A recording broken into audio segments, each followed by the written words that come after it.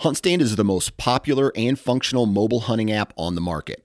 With a variety of base maps to choose from, satellite imagery that is updated every month, the ability to check the weather, know property information, and even catalog your trail cam pics, HuntStand even gives you the ability to import pins and location markers from other mobile apps. Visit huntstand.com or download wherever you download your apps. Enter discount code SN20 at checkout for 20% off. The Houndsman XP podcast is fueled by Joy Dog Food. Joy Dog Food has a rich tradition of supporting the Houndsman of America. Founded in 1945, Joy is proud of its history and the relationship it has built with the American Houndsman. And in 76 years, there's never been a recall. Made with 100% American-made high-quality ingredients, Joy Dog Food has one of the highest calorie-dense formulas on the market. For 76 years, this made-in-America product has kept hunting dogs in the field day after day, season after season.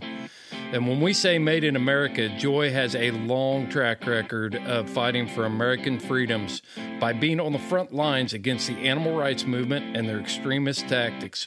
Joy will fuel your hounds and fight for your freedoms. Fueled by Joy.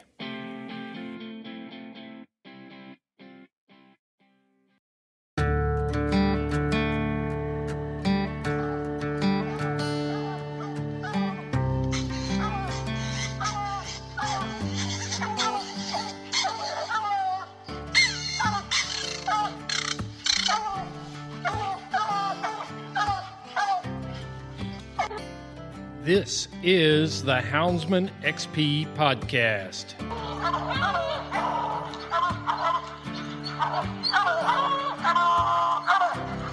Good dog, get that bear.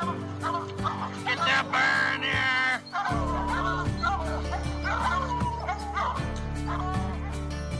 The here. original podcast for the complete Houndsman. Look at your coat of go, Justin Heights. We're gonna get him!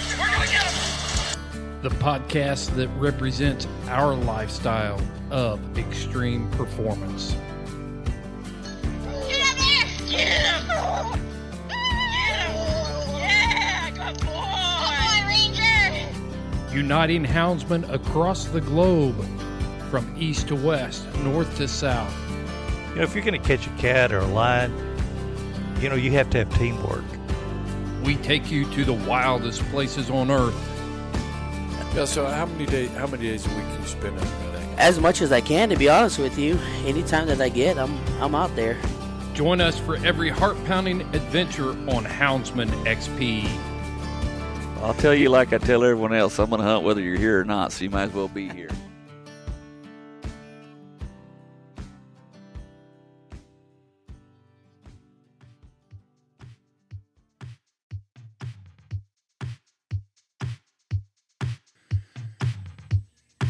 Hey, folks, thanks for tuning in to the Houndsman XP podcast. I'm your host, Chris Powell. If you've been following us at all, anywhere, you've seen the sick new dog box that we're getting ready to drop. It's going to come on the market full force June 1st. You can pre-order in the month of May and get free shipping on that bad boy. I built that box out of necessity for myself. It was just hard for me to find a box that suited me and suited the style of hunting, was built the way I wanted one built. We're talking about reinforcement around the crush points and the corners, around the top rail. It's fully insulated. You can get it in bare, ultra bright diamond plate, or you can get it in powder coat, either option. And we thought through the whole thing. I wanted vents that stayed where they were supposed to stay. I wanted door handles that were secure. So the recessed T-handle doors, if you close those T-handles, your hound can't get it open. And that's happened to me. It's all stuff that have gone through my entire hunting career and dealt with different designs on boxes. The best thing about this box is it's a custom-like style box with the aluminum frame, diamond plate, all the features make you feel like you've got a custom box, but they're going to be available for immediate delivery.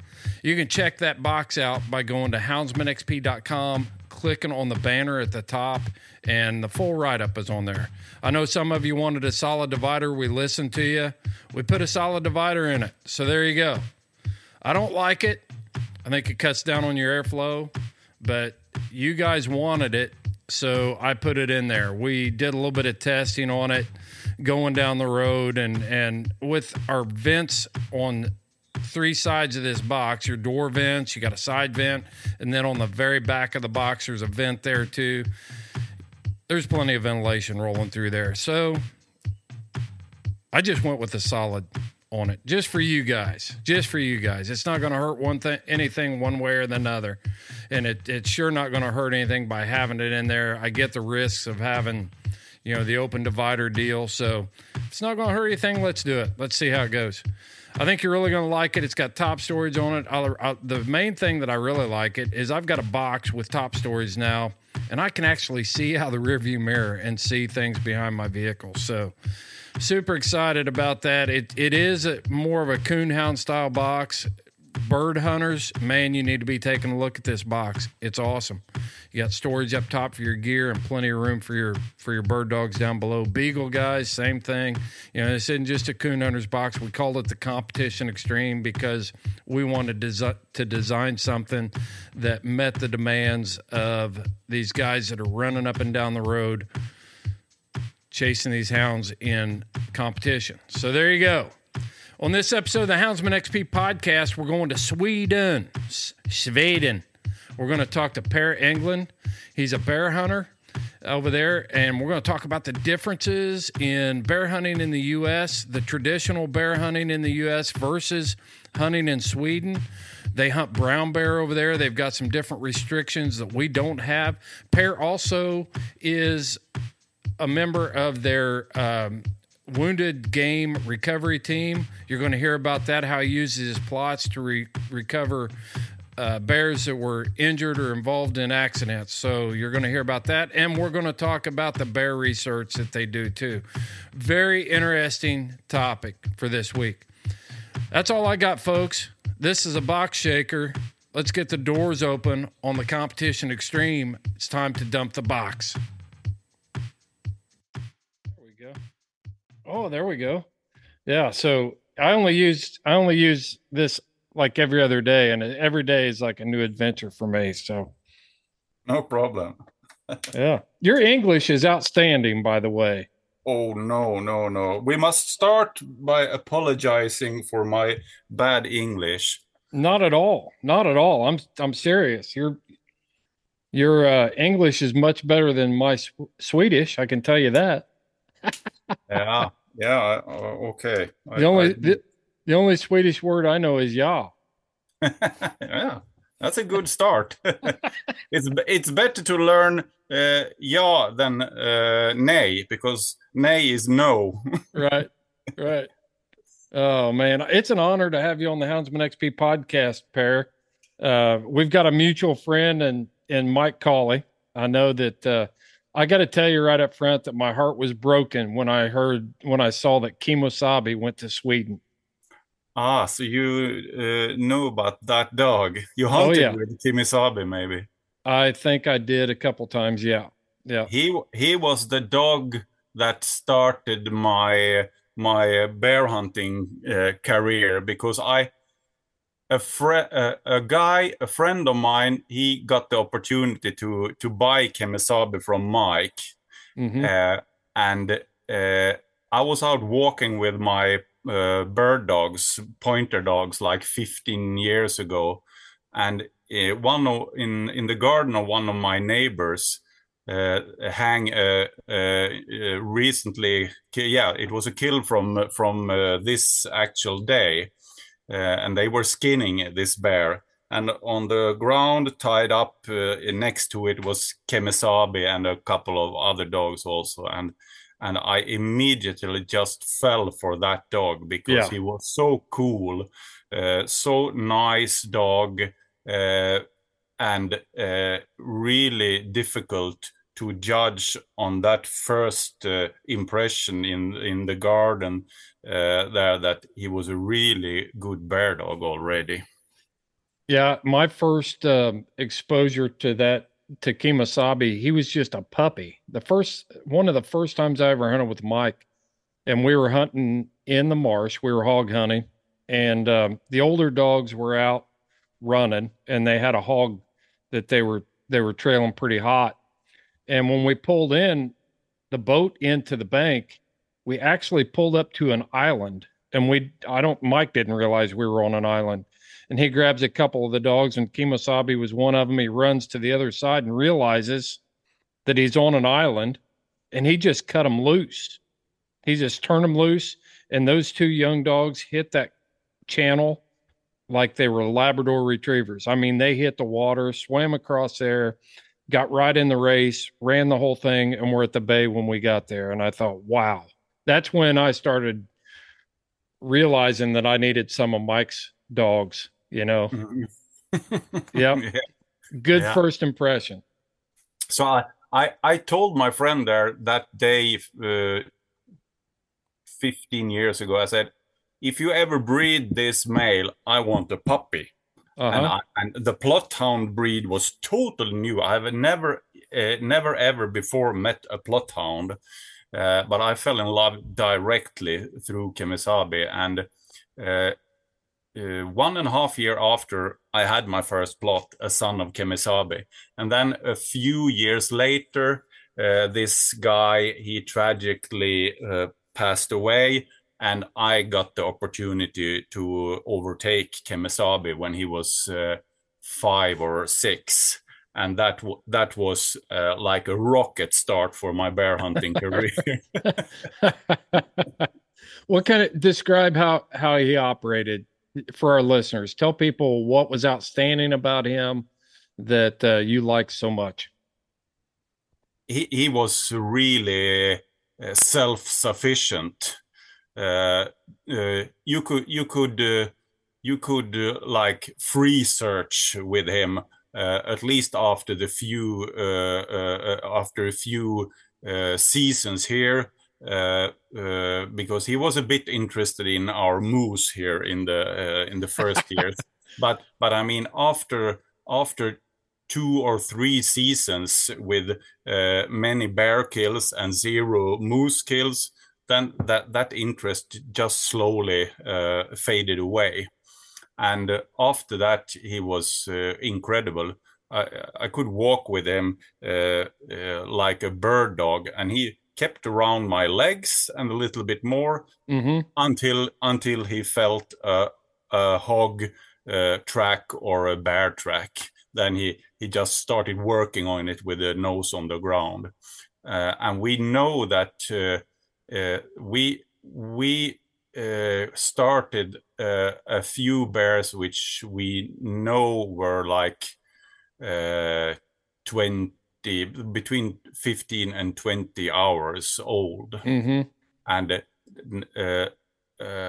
we have had a few other good dogs too, but it was always Kemosabe who fixed the really tough, the toughest situations. So he had a pretty cold nose, and he was self-sufficient, and he was a tough guy. He didn't need any cavalry behind him. He did it. He was a really lone hunting dog. Yeah. Well, I think we better tell our listeners where you're from, and let's talk about Sweden a bit. I think I just told everybody where you're from. But we've got not to mix up with Switzerland. Right. Well, that's the mountain country of Central Europe. This is Scandinavia, North Europe. But it's mountainous in Sweden as well, right? Yeah, but not as in not like Alps, and not like the Alps. We have like maybe 30% of the highest peaks compared to the Alps. Yeah. So whereabouts in Sweden would you be located? Just to give us an idea. Pretty much in the middle, but on the east coast.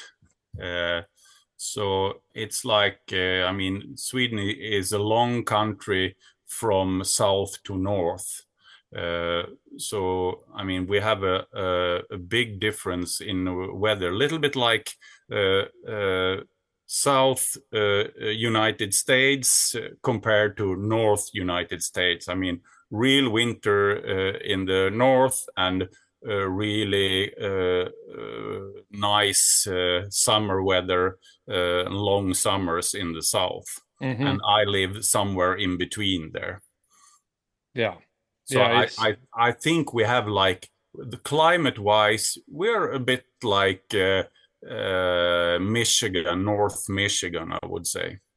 Yeah, that's what I was looking at my own map here to try to give me some reference, and you would be about the same. You're a little bit farther north than Maine and Michigan, but probably the difference in the jet streams or something make the climates Right.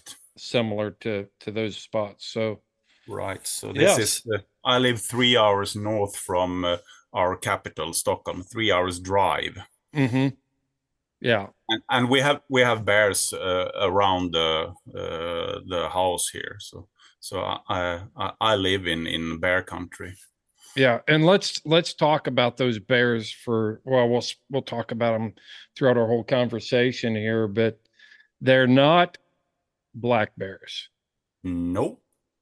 They are the same species as the grizzlies you have in the north of your continent there, but they are they don't grow so big as some of your do. I mean, I think the record bear from hunting is like 800 pounds. And in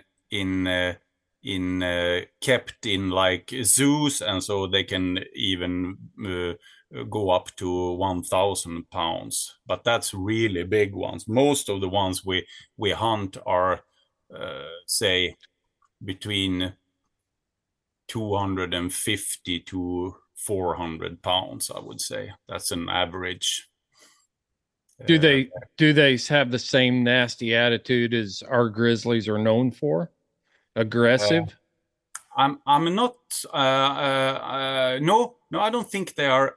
I mean, they accidents do happen, but it's more or less. Yeah, it's 99.9% hunters who end up in those nasty situation when they get attacked and so. And mostly the reason is that they are out with their moose hunting dog, and the dog runs into a bear, which defends her cubs or his den or a carcass or so, and he chases away the dog, and the dog runs to the dog handler, and then you have an accident. Right. But yeah, they seldom kill the guy. They just tell them on bear language that you have passed into my comfort zone. So that would be get away. that'd be a good enough message for me. Oh yeah. It's like chew on my face a little bit. I get it. You know, Right. I understand what you're trying to tell me here.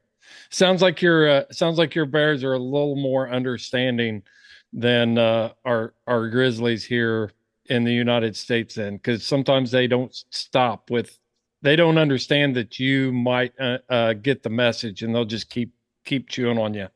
Yeah. So yeah. No, that's. I mean, they are not considered as monsters here. Definitely not. I mean, they could have killed many people during many years, but they just don't do it. We don't seem to be on their menu. yeah, It's just that they are protecting three things: food, babies, and their home. right. Their den. Sure. Well, you've had the opportunity to hunt in the United States, and you've obviously got an extensive background in hunting in Sweden, and maybe we can talk about the differences and do some comparisons to hunting in Sweden as to hunting in the United States, and just lay out some of those comparisons for our audience. Sure, sure. So, whereabouts did you hunt in the U.S.? In Michigan, Upper Peninsula. Mm-hmm. But it was training season, so Right. so I mean, then you know what I didn't do. So we only trained the dogs, but we did it a couple of times, and it was both with success and sometimes with no success. So it was really interesting to see, and if you ask me, it's a totally different kind of hunt than we do. It's very different. In what ways? What ways would it be different? Number one, our hunt is, I mean, I can't speak for all bear hunters in the United States based on 1 week's dog training in Michigan, but also when I look at videos and read magazines and so, I see a little bit the same pattern and the same differences. Our hunt is very physical. We are not allowed to use any vehicle at all. Not a car, not a quad, not a four-wheeler, not even a bicycle with electrical engine. It's not allowed, not during finding tracks or so, and definitely not during the hunt.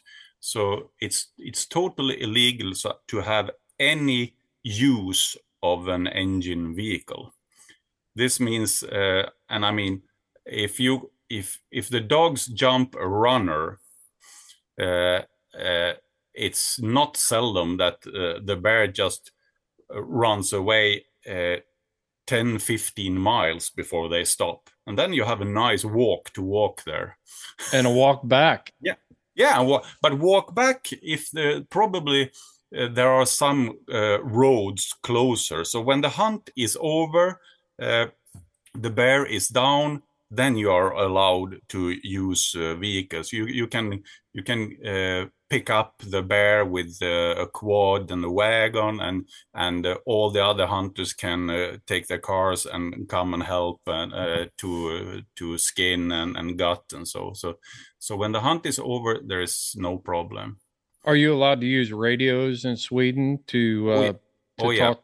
Yeah, we use radios, and we use tracker systems so that we see all the time where we have the dog. We have like a GSM based tracker system as a complement to the radio based, which is really good. So as long as I have contact with the phone operator, I can see what my dog is doing and where he is, even if he's like 5 hours drive away from me. There is no limit, distance limit on that kidding. system. Yeah, it's a invention from Finland. You know, Nokia. So its origin is from guys from the telecom industry in Finland. So you're not running, like in the United States, the biggest dog tracking outfit, of course, would be Garmin. Right. And you're not running Garmin's, you're using another system. Yeah, we actually, many of us use double collars. So we both have a Garmin and the GSM based, but more and more we leave the Garmin, because Garmin is like stone aged compared to this. and with if you hunt in big hunting areas, which we do, where you are still in the hunting area, even if the dog, even if the hunt goes away 10-15 miles, I mean, you lose the contact with the dog after 5-10 minutes on a running bear. But with this GSM based system, you see the dog all the time as long as you have contact on your phone. Okay, so I assume that it's similar setup with a transponder attached to a collar, and then it goes through your phone network. Is how it Right. operates. Right. Well, I'm not going to lie. I get extremely frustrated with the GPS tracking systems because of loss of signals and losing dogs and having interference and things like that. Would you mind providing me with a link or something for what? Send it to me over on WhatsApp. Absolutely. I don't know if that would work in the United States or not, but I'm definitely. No, they don't have the service outside Scandinavia. Actually, I asked them because when I showed my friend in Michigan our system and the maps, I mean, you look on your phone on real maps, which you can use as a map with everything on it. It looks like a really good map. So and you can switch from normal like painted printed map to a satellite photo. So you can even see okay, now the bear and the dogs are going out from that dense forest into this cutting area or into a moor or whatever. It's amazing. It is amazing. That's some amazing technology right there. I'm still going to look at it even if we can't use it over here in the United States because I'm just interested in it. Yeah, for sure. Yeah. I've actually threatened to not play the Garmin game anymore. They just dropped a new product come out, the Garmin 300 and their 20 PT25 collars, and I'm about ready to go back to the old telemetry system with the beep beep collars and things like that. If you know how to use one of those, you don't get the accuracy, but man, they are dependable. You would love this system. Many of my friends they don't use the Garmin tracker system anymore. They only use this. But for safety reasons, I use it because sometimes I'm hunting far out, really far out in the countryside, and there you could have a bad phone signal. Then I have a use of the Garmin tracker. Okay. As long as the dog is not too far away from me or on the other side of a mountain. Sure. So I have it as a backup, basically. That makes sense. When I hunt, I don't look at the Garmin. I keep it in my pocket and look on my phone instead. Do your Garmins in Sweden, or do they have the SOS feature on them where you can hit the SOS button? We call it InReach here in the United States. I'm not. I don't have the latest color, so I'm not too updated on that. It comes through your handheld. It's a feature we call InReach. So it sends an automatic signal to the satellite when you have an emergency, and then it gives your location so that somebody can find you. All right. Yeah, but I do have that kind of feature on an app in my phone. Yeah. So if I call like 911, they directly see on a map my position. Yeah. I want to take it back to the conversation about how you hunt and the vehicle use.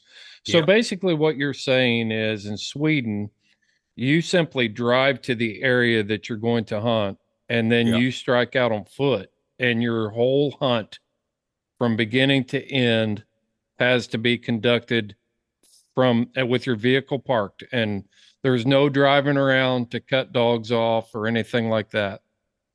Nope. So I've got questions about that. When do you decide, maybe, when do you decide that, hey, we're not going to catch this bear, so I need to recover my dogs? At that point, can you use your vehicle to recover Yep, dogs? yeah.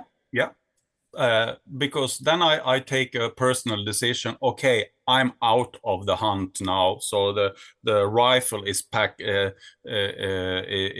down in its bag and put in the back seat or whatever. And then I'm out of the hunt, and then it's totally free to try to come as close as you can and pick up your dogs. Mm-hmm. So that happens sometimes. I mean, especially if they go far out of the hunting area where we are allowed to hunt. I mean, then we normally quickly quit the hunt and go and pick up the dogs. And same if the dogs have a dangerous direction towards a highway or whatever, then we also then one of us just close his hunt and take the car and try to catch the dogs. Yeah, interesting. But many times I've been guest hunting with some people, and we look together on a GPS. Oh, this is a runner bear. Oh, he's like they are 10 miles away now, and I say, okay, now let's be a little bit patient. So we take a cup of coffee on our backpacks or make a fire and grill a sausage, and then sometimes after like 20 minutes or half an hour, we see that, whoops, 180 degrees coming back into the hunting area. Because many bears, many runner bears, they want to come back to their home area, Right. In the end. So it happens pretty often that they run away and then turn back, and then we're hunting again. There's just so many things as you're talking, so many questions I have, Paris. So forgive me if I'm kind of bouncing around a little bit, because No problem. it's really intriguing to me to listen to you talk about your hunting style over there. So compared to a black bear, how would you describe how your brown bear runs in Sweden? Is it similar? They don't climb trees, if I understand. No, very seldom, very seldom. And okay, if you by mistake get a hunt on female with cubs, the cubs will tree pretty fast. But since they are protected, we try to avoid that by all means to check. Yeah, so Okay. that's why we don't do like free search hunt. We try to get a tip from a truck driver or whatever who saw a bear last night or this morning or in the middle of the night, and start hunting on that, or on a fresh bear poo on a road or whatever. Right. Well, that brings up another question. Every time you say something, it brings up a question in my mind. All right. So if the cubs will tree, do you have dogs that will stay with those cubs that are treed? If they go up a tree, and do your dogs tree and stay there instead of pursuing the sow that moves on? Has that ever happened? Yes. Sometimes they split, the two dogs split, so one stays at the tree and the other one goes away with the sow. Yes, If I was hunting one dog and had dogs treed on a cub, I think I would be terrified as I was walking in to get my dog. yeah. Will the sow hang around there, or will she? Right. So that would be a difficult situation, because I would think She will not run far away. She will keep around there, and she will try to get the dogs. Mhm. She will kill the dogs if she can. Yeah. So that's the most dangerous situation for the dogs. A small, quick sow with cubs to defend. That's a nightmare for me as a dog handler. It could be a dangerous situation for you as well, I would imagine. It could. So we do a lot to minimize that risk. Yeah. So most of the times when we release the dogs, we know what kind of bear it is. Yeah. It sounds a lot like that's similar to here. You know, if we're out hunting, you know, in places and we find a track, and then we can verify that it's got a sow, you know, a sow with cubs nearby, then you know, there's cub tracks there as well. Then we don't turn loose on that track. Right. So, yeah, interesting. It's interesting. Well, you do a lot of different stuff over there, Per, and I know you're involved in the research. You're also into the recovery. I think it'd be interesting to talk about your work in the recovery part with animals that are involved in traffic accidents that are struck by automobiles and trains. Right. So I think we have a pretty modern system for handling traffic wounds, traffic wounded animals. So there is like a limit from fox and smaller animals. They are out of the system, but the bigger ones like the deer, the moose, the wolves, the bears, they are included in this. So this means that all car drivers, it's a law. They have to report if they hit one of these included animals on the road, or and also the train drivers. They have to do it, and they report it into the 911 system, and then the operators have a list of hunters with different specialities. So some of us have really good experienced moose dogs, so they will be called out if it's a moose situation. And me and a hunting friend, we are called out if there is a bear that is hit by a car or a train. So they can call us in the middle of the night, and then we are like contracted by the and pay and we get a small pay for it also. So the operator calls you, tells you where the location is of this, and I'll use terms, you know, the crash site, and then your government has made it an obligation to go out and track these animals that are injured by automobiles in Sweden. Yeah, to try to finish their pains and also that this animal doesn't cause another car accident or train accident. Yeah, and that's also, interesting. I mean, a bear that is a bear on 3 legs or whatever could also be a potential danger when it starts to get hungry. Sure. Yeah. So that's why. So and this system works really good. So we are both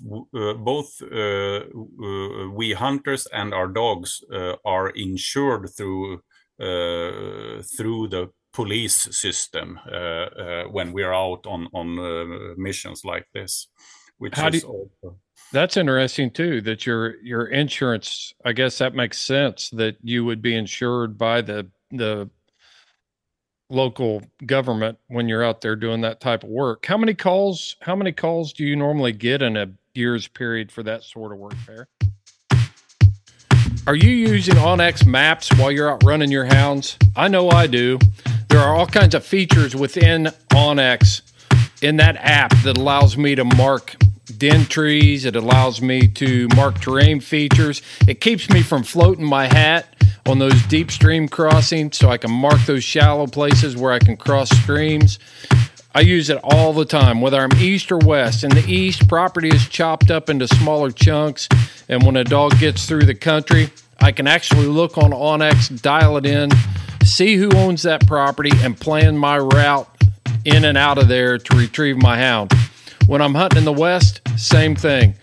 All the terrain features are included on onX Maps, and I can plan my route. I don't always have a choice of where my hounds end up, but I can always depend on onX to get me in and out of there as quickly and as easily as possible.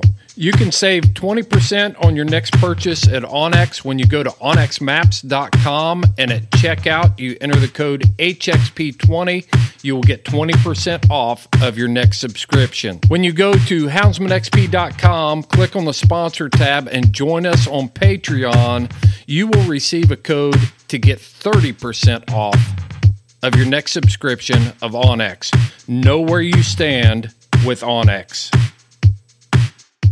I would say 5 calls. 5 calls on between 4 and 7 calls per year on average.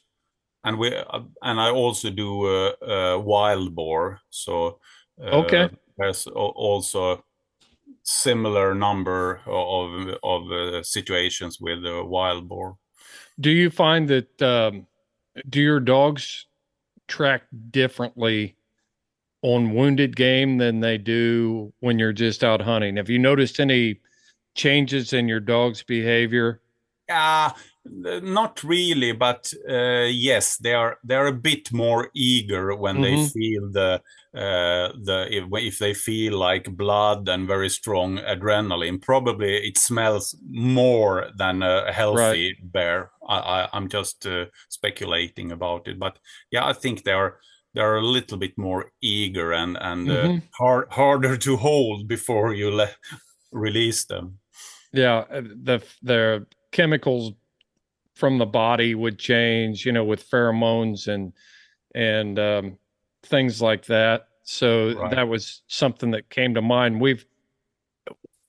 We talk a lot about police dog training and different things, and in my experience as a police dog handler, and then Heath, of course, one of our other hosts, has got a lot of experience with this too. The differences in a person who is being pursued with a police canine and just tracking a regular, normal, calm person is completely different.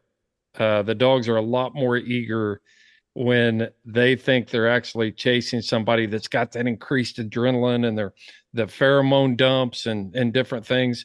The dogs are react to that odor or scent completely different. So I think it's interesting to know if you see that when you're tracking wounded game versus, when you're just out trying to walk across a track and put your dogs on normal, healthy, wild animals. Right.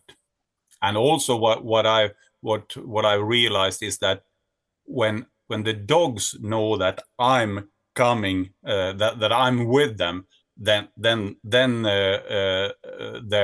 their safety plugs just blow, so they get really crazy, and that's a dangerous situation. So I have to be careful how and when I run forward to the dogs, because I must be ready to help the dogs, because they get really crazy. I mean, normally I want them just to, even if it's a wounded bear, I want them to keep a couple of feet's distance at the bay up. But when I approach and they know that I'm approaching or they see me, then this distance is really, really close. They even try to to pick on the bear sometimes, and I Right. don't like that. So I need to make a quick kill there in that situation, just so to save the dogs.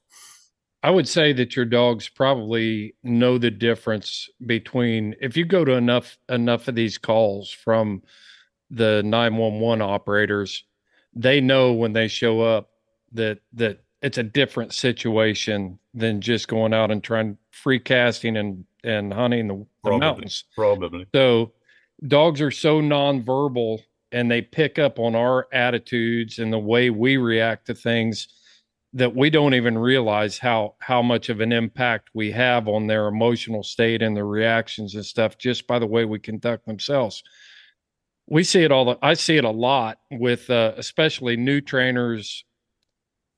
They get to a tree and a treed animal here, whether it's a raccoon or a bear or whatever, and they're really praising the dog and they're getting them really hyped up and different things to the point that uh, the dogs kind of they'll start making mistakes eventually if you don't handle yourself in a certain way, properly. Right.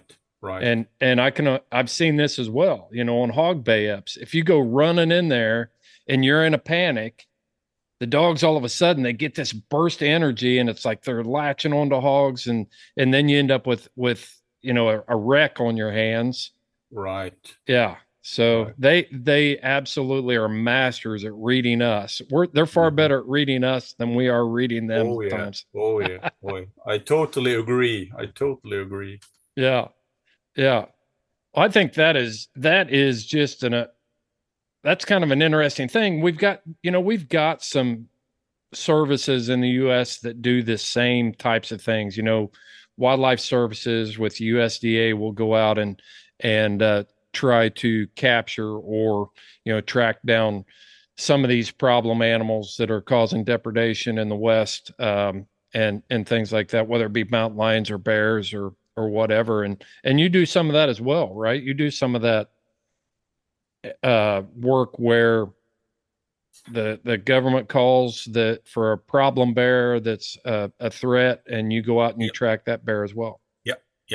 Yeah. We do that sometimes, but mostly that is after an acute police decision that it's a danger for human life or danger of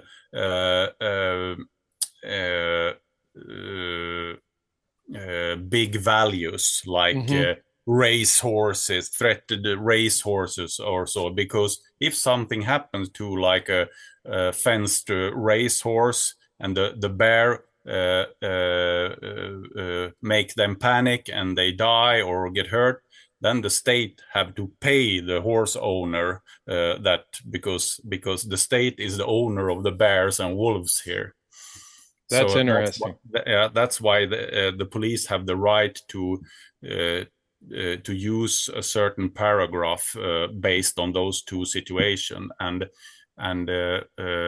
we get one or two of those missions and calls every year too.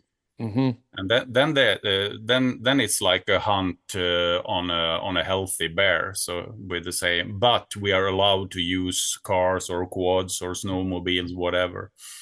I'd like those calls. Yeah, and there is no limit on to use only one or two dogs, because that's another big difference. If we go back to the former question about the differences between the hunt we followed in Michigan compared to here, we are on the hunt, on the real hunt. If we forget about the police jobs, we are allowed to. We normally only hunt with one dog at a time, but there is a maximum of 2 dogs on the same bear on the same day. So we cannot even, if we hunt with a pair of dogs, we can't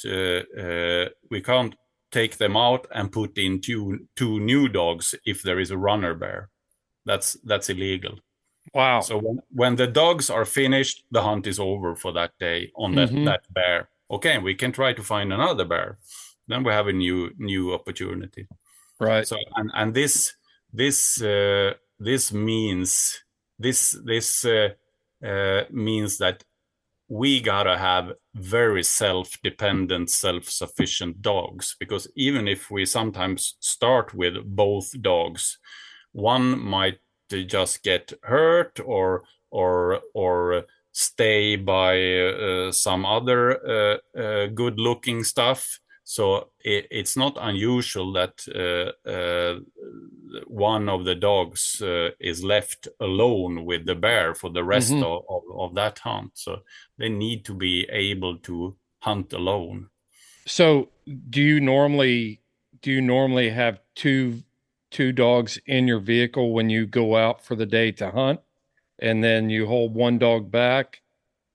Can you feed if you turn one dog loose on a bear track, Yeah. is it legal for you to go ahead and turn your other dog loose to go in there and join the dog on the track at a later time? Yeah. We can start with one, and that's we do that every now and again, just to save some steam on the second dog. Yeah.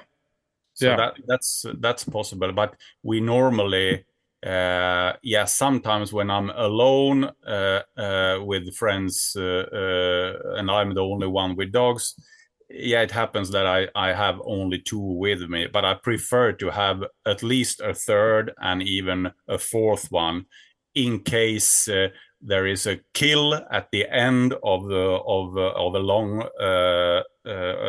or not a kill, a shot, and the bear continues despite the wound. So I always want to have a margin with one or two fresh dogs for possible wound search at the end of the day. So if you and I are hunting together in Sweden, and you bring two dogs and I bring two dogs, you're only allowed to have two dogs on that bear. You can't turn your two dogs loose and then I turn my two dogs loose. Nope. Two dogs per animal is the max. Yeah. So we may get into a situation where we're hunting for the day and you run your dogs in the morning and then I run my dogs in the afternoon. Yeah. On another bear, on a second bear. Sure. Not on the same bear. Yeah. So that's possible. Yeah, that's interesting for sure, because it's really untraditional, non-traditional in the US. But I think I think it's frustrating sometimes if you have a big nice boar in front of you and you see that the dogs they have no power left. Then probably the bear is also a little bit tired and need a rest. So I think sometimes I feel that's fair. Today the bear won the race. He outran our dogs, and then we have to lift our cap and say thanks for the show, Mr. Bear. We'll be back tomorrow. We'll be back next week. Yeah, and we'll continue this. I think it's a bit of fair play. I mean, because if there was no limit and I had like 6 dogs in my truck, that bear won't get away. If I have 6 good dogs, the bear won't get away. Well, when you talk about good dogs, I'm curious, how would you describe the things that what sort of traits does a bear dog in Sweden need to be considered a good dog? What do you look for, Per? Some things, just tell me some things that you've absolutely got to have to be a good bear dog and be successful for you.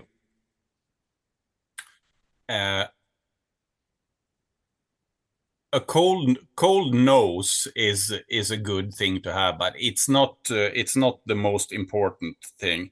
If they have an okay cold nose, like average, that's good enough. But in your stable, it's really good to have at least one dog, even if it's an old retired dog. It's good to have one dog who can mark, yeah, here is the scent. If we don't see the track, I mean, this dog can strike or just show us that here is the crossing over the road. Then we can take out the dogs with who doesn't have that cold nose, because then we know that we're putting the dogs on the right spot, the right starting spot. But more important is that they have the guts to follow a brown bear, which every now and again will try to catch the dog, because sometimes they just stop, hide, and try to get the dog when the dog comes running. Yeah. So and many dogs, they hunt bear one time and then never ever again follow a bear after that kind of. I mean, that's normal for a dog, and nothing strange. Most of the dogs do that. If you take like a moose hunting dog or a deer hunting dog, if they have a good drive, they will follow the first bear track that they ever feel. But when they meet the bear and the bear gives them a lesson, then the bear interest is gone forever. So I'm looking for dogs that have such a hunting drive, so that it overcomes the natural what do you call it? The natural frightness that they have for both the scent and for the picture of the bear. So dogs will chase them the first time, but it takes a real dog to do it twice. Yeah. And to keep doing it. Yeah. That's and I mean, they get beaten up, not every year, but at least every second year. I get one of my dogs beaten up by a bear, and my dogs, they are as eager as before the accident. So that's really good lines. We see that in black bear as well. You know, you'll have a dog this young dog, and you just think, man, they're going to do it. They're going to do it. And then they get in there and they have a bad experience. And then they they get to the point where you can't put them on a track and make them take it. You know, if they lack the courage and the drive to pursue a bear after one bad experience, you can't make them run it. You know, they may go in, they may shoot out there. Watch them on the Garmin. They may shoot out there 100 yards, but you'll see them drifting off and circling around. And before you know it, you're picking them up a quarter mile, half a mile down the road, you know, when the rest of the pack is just moving the bear on out. Right. I've seen many, even plot hounds with that behavior. So you need to have the right individuals from the right lines. That then you're starting to minimize the risk that this dog will hesitate for the bears. Yeah. What other traits do you look for? Or do you like a dog that opens, barks on the track, or do you like a dog? Yeah, I like that, because that's fun for the co-hunters, the shooters. They don't like a quiet dog. I have no problem with a quiet dog, because it seems that there is a tendency that the quiet dogs, they have better chances to have a bay up directly on the jump situation, that the bear doesn't run. The dog the dog is like ambushing quietly, and then the bear thinks, oh, it's too late to run now. Instead of, if they hear the howling 1 minute before they get in contact. Yeah.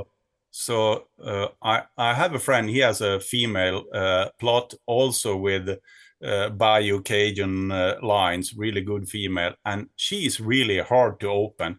She only opens when she sees the bear. And last year I killed a bear for her solo job, and that was a bay up directly at the first contact between the dog and the bear. Yeah. But I have no problem with listen to the music also during the drive. No problem at all. I understand that. Yeah. Mike Colley is very big on what the race sounds like. Right. I've got one of his dogs, and I've got two of his dogs here, and one of them has a terrible voice on track. He just squeals and squalls, and if he opens much at all. And he's a good hog dog. But I asked Mike, I said he was actually had a lot of dogs hurt last time I was down there, and I said, hey, if you want to keep him, he goes, I can't keep Diablo. I can't stand to listen to him if he opens. He didn't like the sound of him. I said, well, it came from your stuff, buddy. You're the one to blame for that. You ought to have to hunt it. Right. Yeah. So you also do some research work, Per, and the research stuff is, the way we were talking about it beforehand, is pretty interesting. I know it's we do bear research and things like that, but you kind of put a twist on it for me that I really wanted to talk to you about. Firstly, I'm not a researcher at all, because I only have the opportunity to assist the researchers with bear specialist dogs, because they need them sometimes to find the bears to research. So basically where me and my friend comes in with our dogs is that if they need to find a bear, we help them find them with the dogs, and we put one. We never put more than one dog, because it's the potential situation will be more tricky. You will soon understand, because what it's all about is that we call them and say, now we have a fresh bear track here, or a fresh bear poo. So, and it's a right size, and it's a single bear. It's not with cubs or so. And they say, okay, we start the helicopter and make ourselves ready. It's a team of one veterinarian, one researcher with a tranquilizer, arrow rifle, and then the pilot. And as soon as we hear that the bear, or see on our tracker system that the bear is jumped, we call for them, and they come with the helicopter, track and find the dog, and hopefully they see the bear just in front of the hunting dog. And then they go down a little bit to put a little bit of pressure on the bear, so they get a gap between the dog and the bear, and then we ground personnel, we try with the car or quad or snowmobile to come in between the bear to cut the line and hook up the dog. And then they go down and shoot a tranquilizer arrow on then they push the bear out on an open space like a moor or a cutting area or whatever and tranquilize it. And then they put a GPS collar and takes 1,000 measurements on the bear and take notes. So it looks like a MASH unit there when they work with the bear thoroughly. And then the bear is given a wake-up shot, and we leave the bear to wake up. And then this bear is now a new member of the bear research, Scandinavian Bear Research Project. So probably next year, when a PhD student is writing on his examination document, probably a biology student, he will, through this, he can apply to get access to these 50, 60 GPS marked bears in this region. So every time, once, to make it simple, once a year, they remark all the bears with the helicopter. So they track them with their own system through the collar of the bear, track them from the helicopter, go down, find them, go down and tranquilizer, and then change the battery in the tracker system. Yeah. And at the same time, these researcher, they comes with a car, and they take samples for their study and so on the body, and they can take blood samples and poo samples and skin samples and everything. And then many of those projects are really interesting projects because it's based on the bear's biology, physiology. So, and they try to find conclusions that have bearing on human medicine, like how come that a bear sleeps 6 to 7 months still in his den, wakes up, and it's like a normal day for them. Yeah. Okay, a little bit hungry, but I mean, people will get osteoporosis and a lot of other bad stuff from being so. This is, they are trying to find out research which can be implemented in human medicine. That's interesting for sure. So they're using the information they're gathering from wildlife not only to manage wildlife, but also try to find answers for medicines for human beings. Yeah, and it feels good to be able, as a hunter, to help in such a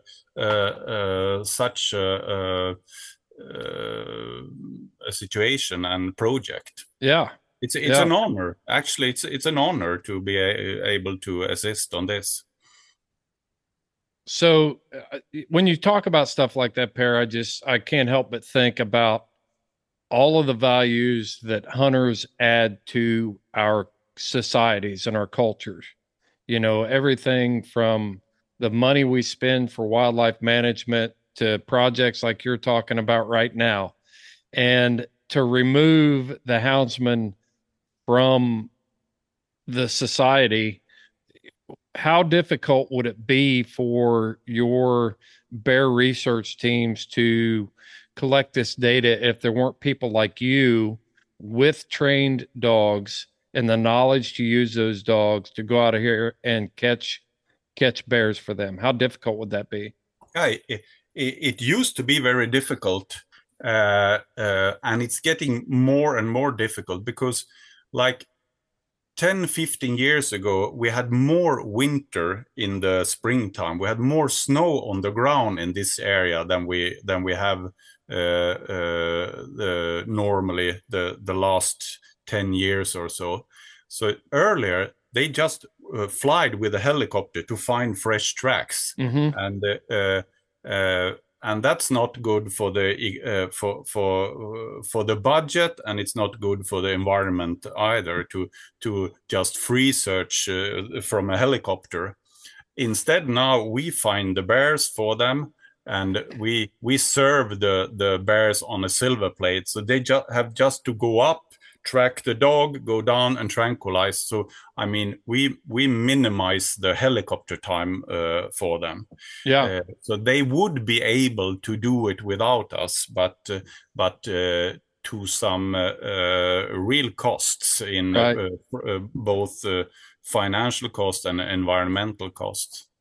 And when you're doing these research projects, your goal is not to have the dog make contact with the bear, right? No, You no, want yeah, to catch your dogs before they make yeah, contact with the bear. yeah. Yeah, but there is no problem if they jump the bear and the bear bays or just run. If the bear run and outrun the dog, that's the perfect situation. Then they Yeah. already have a good gap, like a 3 minutes gap between the bear and I've got some dogs that'll fit your program. Good. Slow. Yeah, it's that's not a big disadvantage. It could even be an advantage with the slow dog, but they have to be quick enough to jump the bear. Mm-hmm. Otherwise, the researcher Sure. won't find the bear from the air. Right. Yeah. Yeah. Well, Per, what's the best hunt you've ever been on that, I mean, just a hunt that sticks out in your mind that's memorable, out there hunting with your hounds. It could be a recovery or research or even just a hunting story. What is it about hunting that you like so much, and why, or what particular hunt or event do you recall that was just like, yes, this is why I do it? I think it's important for us to share those stories, and to talk about why we do what we do. That's a tricky question. I mean, I don't have a top 3 list. I think I have a top 20 list of situations that There are you go. really, really nice to remember. I mean, one time we had to call for the rescue helicopter far out in the mountains they had to pick up a guy who was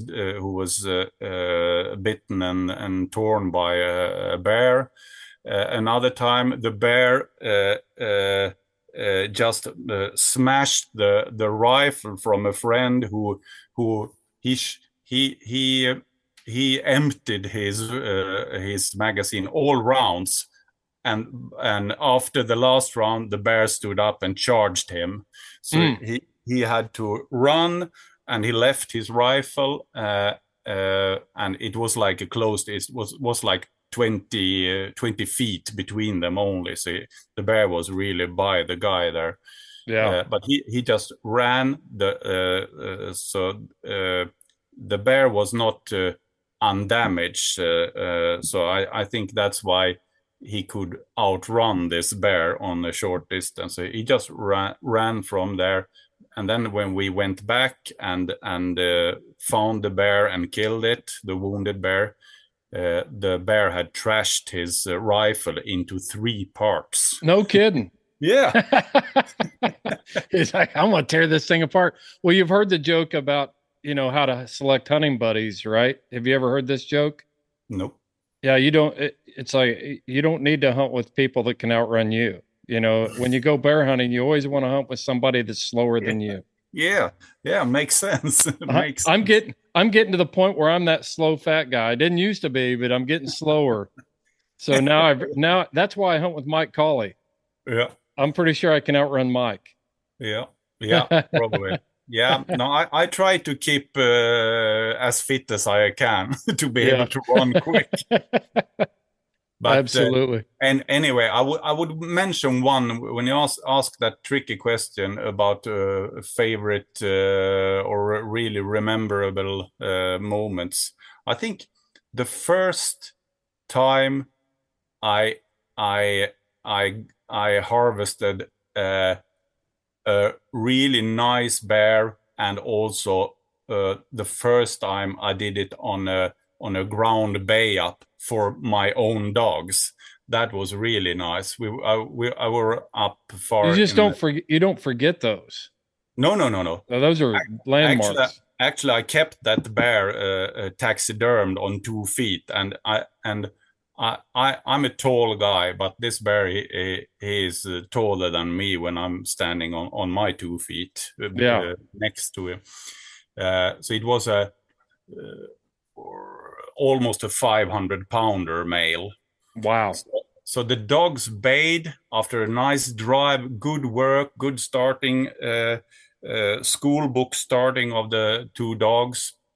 They eventually bayed him after like 1 or 2 hours drive, forth and back. Some of the shooters saw the bear, got a glance of the bear and the dogs. It was really nice experience for most of the hunters that were there. And then after a while, there was a bay up on the ground. So I offered one of the experienced hunters to follow me to go there. So we had like a half an hour walk, quick walk, almost running to the place. And then when we came there, I said, okay, now let's breathe, let's take it easy. So I offer you the chance. I will follow right behind you, but you get the chance. And if you blow this chance, I will take the second chance. Okay? Yeah, right. Agreed.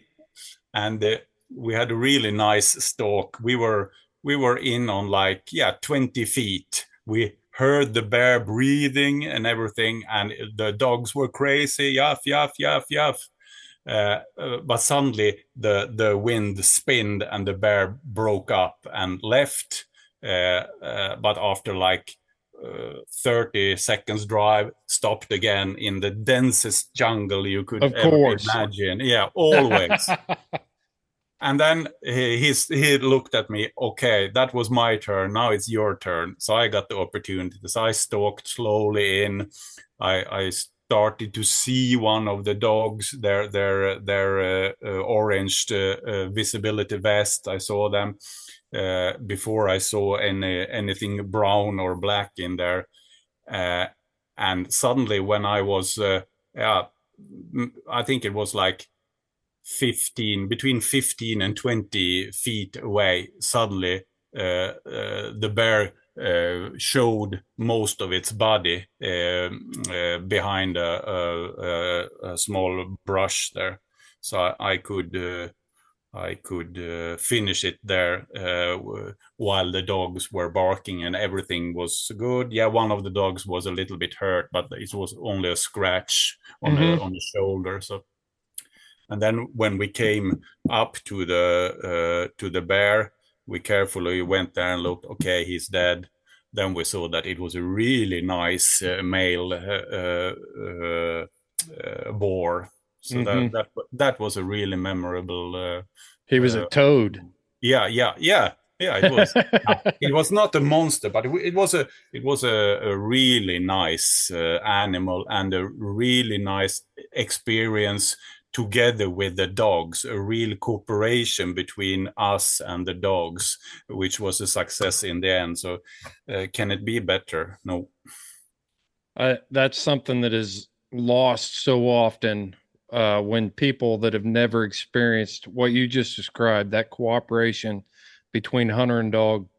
You know, we see it a lot in bird dogs, and we think about it in Labradors, but for some reason, a lot of times that experience is lost with houndsmen when other people think about how we hunt. They don't put value on the relationship and the teamwork between us and our dogs so many times. I can tell you, when the adrenaline had gone down a little bit on me, and we waited for the guys to come with a quad to pick up the bear, I sat there hugging my dog. Sat on the ground. The dogs sat next to me, and I can tell you there was a little bit a small drip from my eye that came there. It Yeah. was almost like kind of religious feeling there. It was really nice. That's also why I remember this so strongly. Yeah. It was so overwhelming, and especially with the relation to the dogs, like some kind. I can imagine like brothers in arms feeling. I've had bird dogs, and I've had, the retrievers and trained those, but I never ever experienced that. Like the first time, on when my retrievers would make their first retrieve, their first wild retrieve, it's like, well, we've been training to do this, and I don't know why, but when you raise that hound and then you see that they've got the drive and the courage and the commitment and all those things to go in there and face that kind of danger and risks and willing to run themselves into the ground to accomplish the mission. For me, there is something very special about that.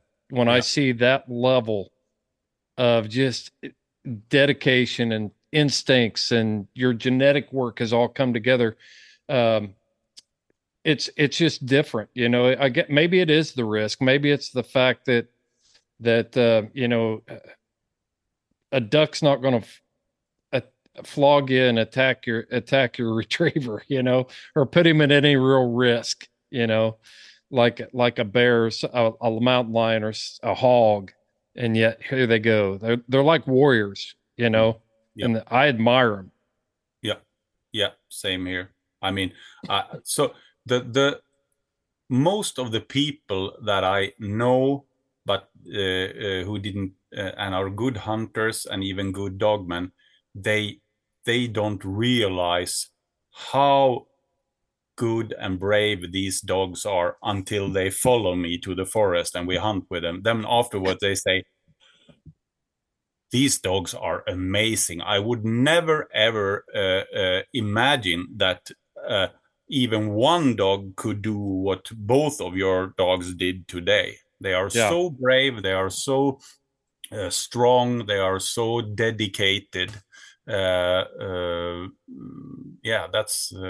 encouraging to hear. And I try to tell Mike that as often that I can, that I have the opportunity to hunt with his dogs here, because they make big success here. Yeah. I tell people that when they say, okay, here comes the bear hunter. No, it's my dogs that are the bear hunters. I'm just following them.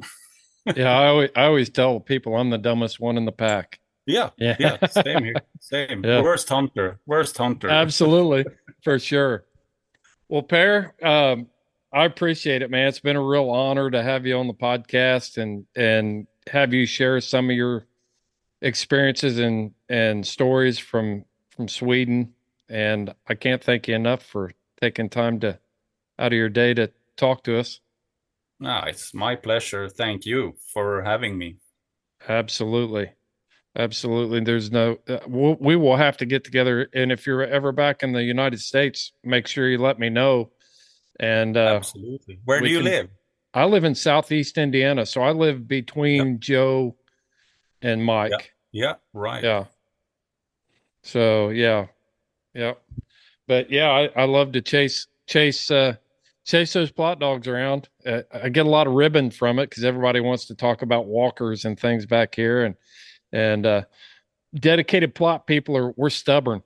We're like our dogs. Right. Well, Per, thank you very much. I appreciate it. And I want to thank everybody for listening to this episode of the Houndsman XP podcast. We're trying to do a little international flavor here with our show and let everybody know what it's like to hunt in other parts of the world.